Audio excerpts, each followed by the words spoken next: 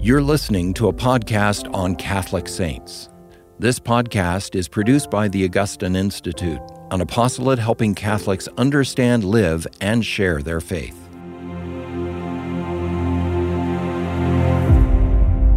Hi, and welcome to Catholic Saints. I am Taylor Kemp, the Director of Formed, and with me is Dr. Ben Akers, our Chief Content Officer. Thanks for having me. It is a joy to be talking about a saint today. Today we are talking about Saint Jerome. Who is Saint Jerome? Saint Jerome is one of my favorite saints. Okay, great I place to start. have lots of saints that are my friends. Mm-hmm. I hope they count me as their friend. I'm sure they do. I hope so. They're charitable. Because they're charitable. Yeah, right, because Exactly. they're full of charity. They wouldn't choose. That's right.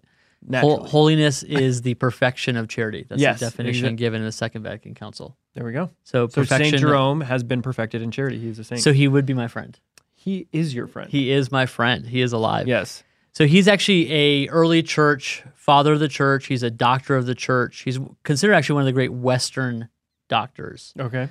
This is how influential he is. Mm-hmm. I'll give you his dates. He is born somewhere between 342 and 347, and then he dies in 420. Okay. He dies on September 30th, 420. Great. So his feast day is on September 30th. Awesome. So it's actually his death day. So in the Catholic tradition, we celebrate that as the Dies Natalis, the day of birth. Not the birthday, but the birthday into eternal life. Wonderful. So we celebrate that with him. Okay. What else do we know about him? We actually know a lot about Jerome because he's a very prolific writer. Maybe definitely second to Augustine. Augustine's the most prolific, but he's up there with Augustine. He actually even knew Augustine. They corresponded. Their dates overlap. They corresponded with one another. He's actually born in modern-day Croatia on the Dalmatian coast, and his full name is Eusebius Sophronis Hieronymus. Wouldn't have expected Jerome to come out of that. But. So you know what? So Jerome comes from the Latin Hieronymus, which is hiero, holy, nomos, name. Holy name. So his Very name nice. means holy name. All right. Yeah. So Saint Holy Name, Jerome also known today, as Jerome, is incredibly intelligent, and it's recognized by his family, his village, and so he goes to Rome to study grammar and rhetoric. Okay. So he's not a Christian at this time. Similar to Augustine there too, studied rhetoric. Exactly. Very well educated and very gifted intellectually. So he goes to Rome, learns Latin, learns Greek, learns the classic literature of the Greek poets and the Latin writers and poets as well. And he in Rome has a conversion to the Christian faith. So he wants to convert to the Christian faith. He's about 30 years old, they think, about when he converts to the faith. So he's baptized as an adult, but he struggles in his living out the Christian life. Okay. While he's in Rome. The moral life is not. It's the capital city of the world, right? Right? I mean, there's lots of things to distract oneself with.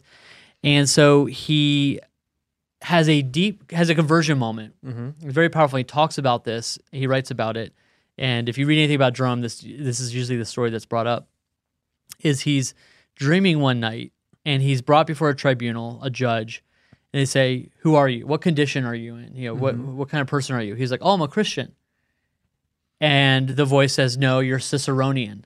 So a follower of Cicero. The Roman philosopher and order.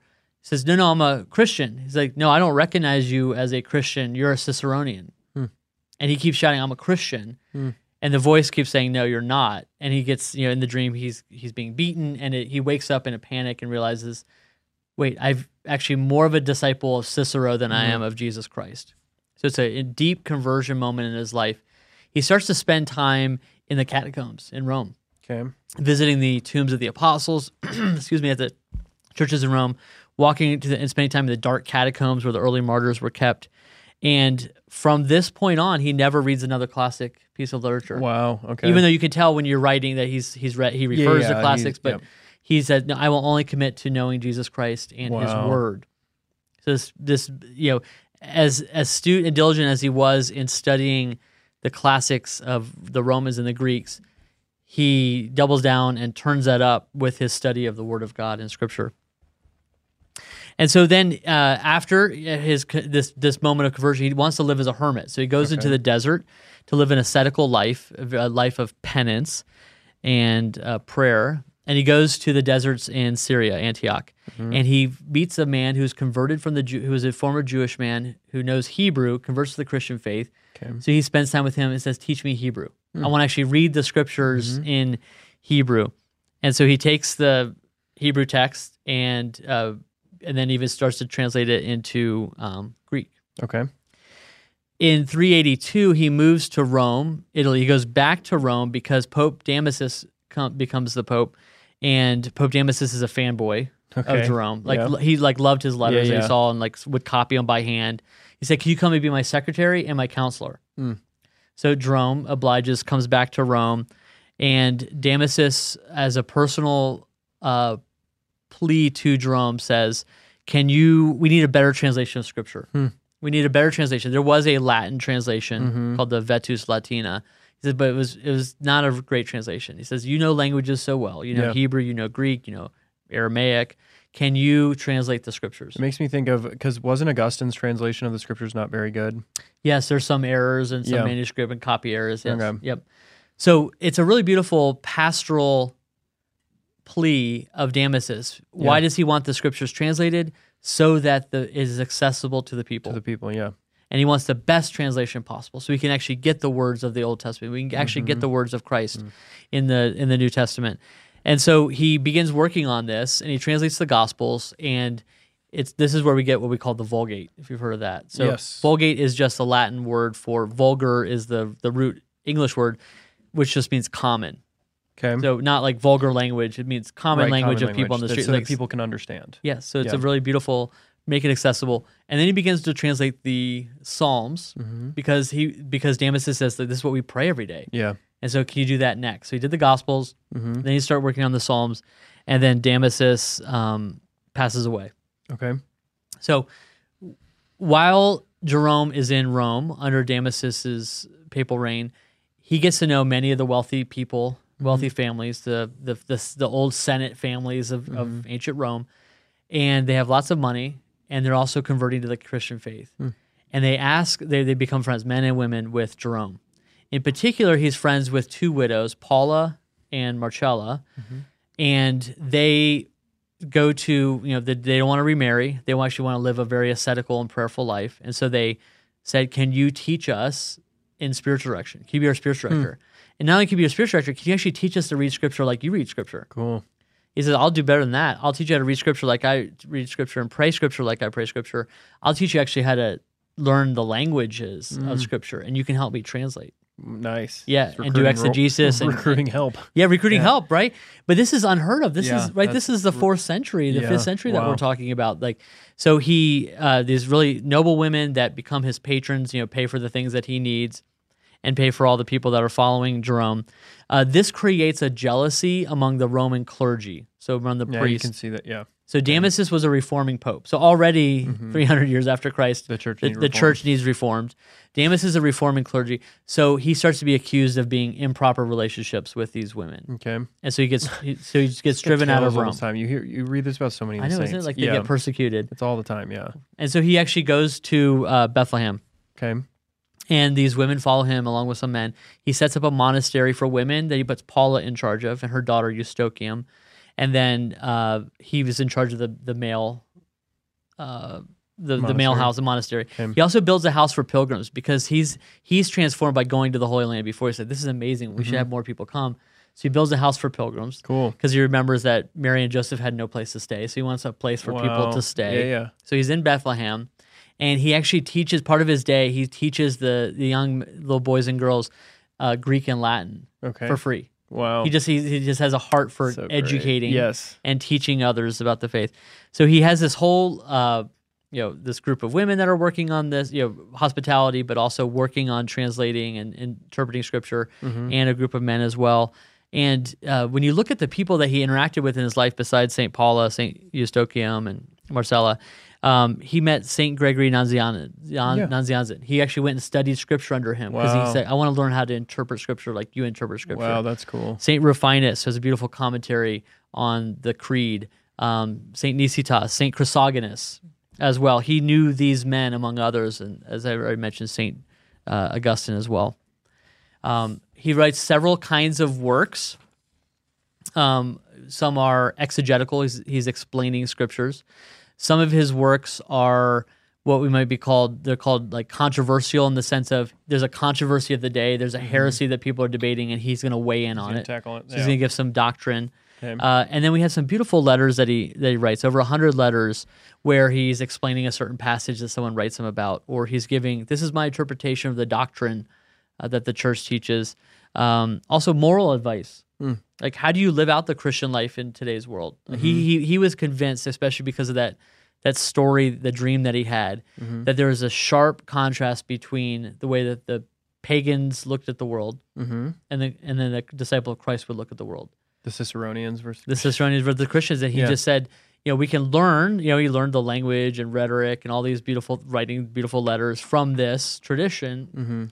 But but the way that they approach the world, the way they interpret the world is completely different. It sounds like the letter to Diognetus. I don't know when that was. That 2nd century. Yeah, that's earlier. Yeah, but that's like contrasting that if you're a Christian, your life cannot look like the ways of the world. They have to be two different ways of looking at things. Yes, and some other, and then there's just beautiful letters of friendship, where he was really reaching out friends in time to friends and consoling them, encouraging them, exhorting them. Now there's people often accuse Jerome of being crotchety. I was wondering and angry, when that was coming out. Yes. It's having definitely his temper, his passion, right? I mean, he was a human. He was being. a passionate man. He was a passionate man, and so the passion comes out in some of his letters. There's something in that because you can tell this is a very driven man in that, like, he has this conversion experience and he radically changes his life. He goes into the desert. He learns all these languages. He travels. He seeks out the wisdom of the wise. Like, he's someone who he's going for it. Like, he has a conversion. He's a very choleric personality. Yeah, he is. He's very driven. So, I feel like that's got to be a consolation for anybody out there who's raising choleric children who are like very strong-willed. And you're like, oh my gosh, how do I rein this person in? It's like, this passion is good. Like, St. Jerome found the way in God's providence for his passion to be at the service of the church and to build up the church. So that's the task, I guess, so to say. But I mean, you can tell he's a passionate man just by the way he lives his life. Like, he had a conversion and he went into the desert and then learned like 4 languages to translate the scriptures in a cave. He actually said that he learned Hebrew to keep his chastity in check. There you go. It was such a hard language. He's like, I'm going to learn Hebrew to distract me from unchaste thoughts. If there's any students out there who are in Hebrew class, like, there's the added benefit. Right. Sign up for Hebrew if you've got a chastity problem. Yeah, no, and I just have a couple more thoughts and then we could discuss. He dies in Bethlehem on September 30th, 420. His feast day is September 30th. And then we have a couple images that we can go through about some of what the art, how you recognize Jerome in art. Because this is, and people have questions. Paintings. There are some famous paintings here. But he's a patron saint of biblical scholars. Okay. So if you know, scripture scholars, translators, which makes sense, librarians, and archivists. Cool. They all line history. Up. Yeah. I do have this wonderful quotation that I hope that you are familiar with as a viewer. It's from the Second Vatican Council quoting St. Jerome. It's a famous quotation. I thought we could have a conversation about it. Yeah. It's ignorance of Scripture is ignorance of Christ. And this comes from his commentary on the book of Isaiah, where St. Jerome says, so it's a commentary on the book of the Old Testament, Isaiah. And he says, look, if you don't know the Old Testament, ignorance of Scripture is ignorance of Christ. This echoes what his friend Augustine would say, Christ is hidden in the old, revealed in the new. So one of the things that Jerome is saying by this quotation is, if we don't know the written word of God, Scripture, we're not going to know the incarnate word of God, Christ, as well as we could, as well as we should. Well, in Scripture too, I mean, so they're both the word of God. Like, Christ is the word personified, and then Scripture we say is the word of God. But in so many ways, the word of God, it is God's love letter to humanity. It's him revealing himself in so many different ways through the story of Israel, and then the coming of Christ, and then the story of the church.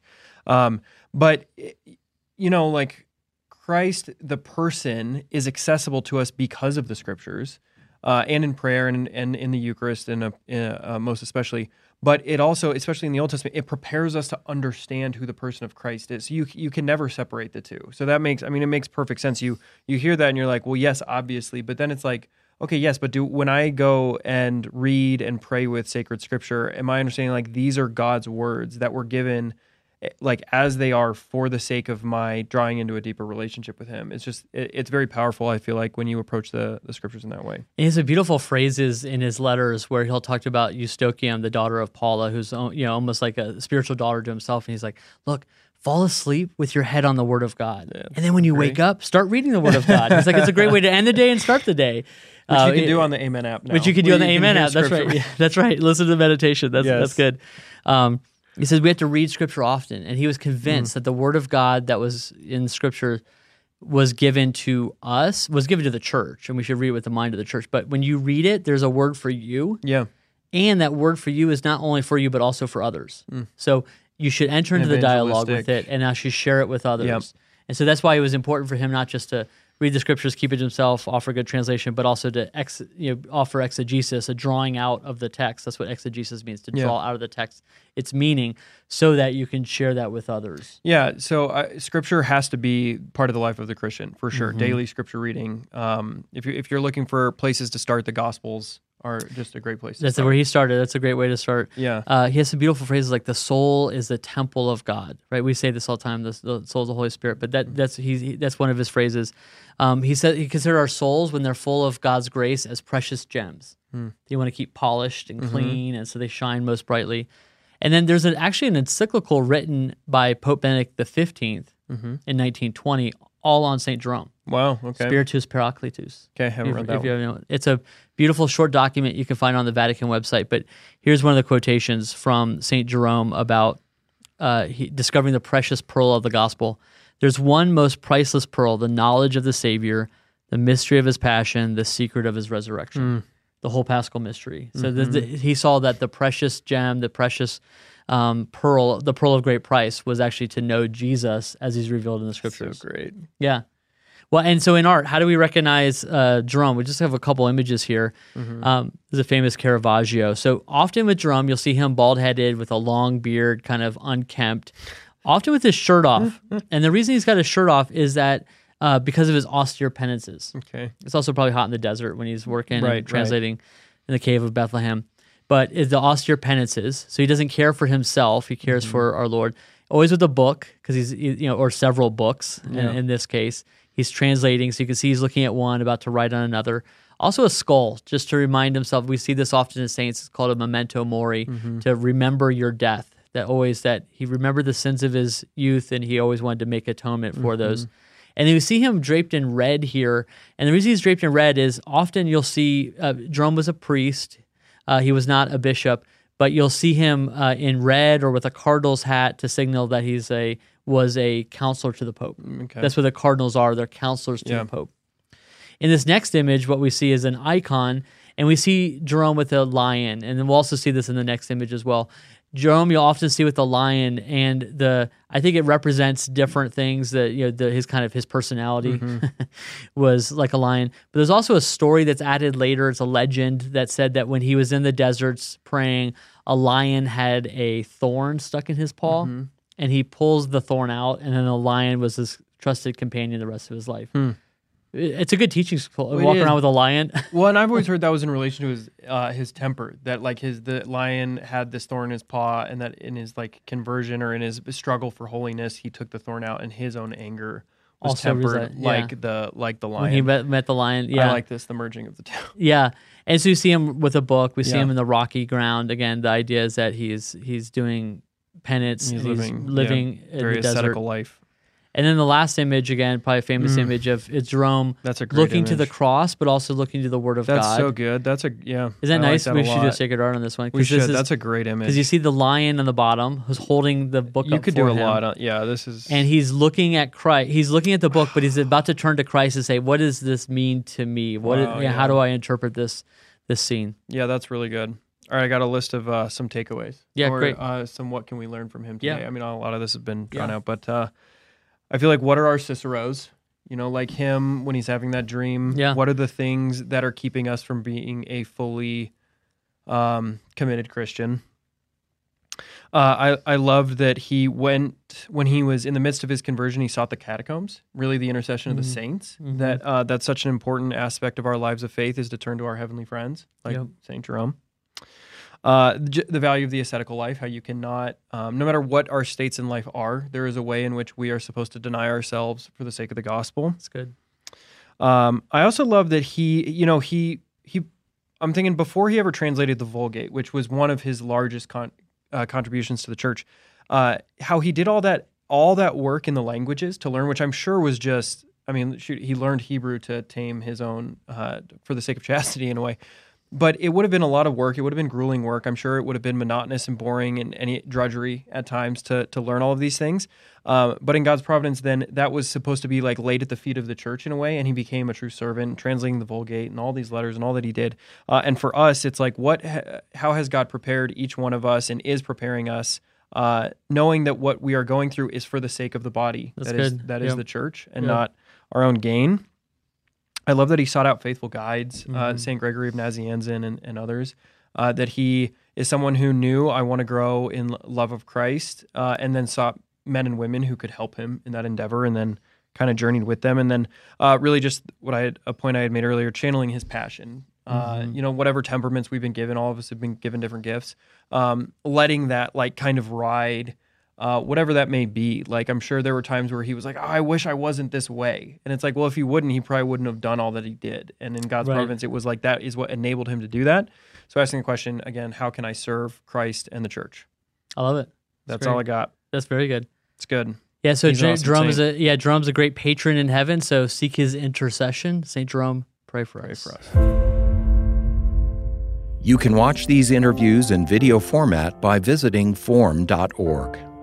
Formed is an online Catholic streaming service created by the Augustine Institute and Ignatius Press, with award-winning studies and parish programs, inspiring audio content, movies, ebooks, and family-friendly kids programming. To support the mission of the Augustine Institute, please visit missioncircle.org.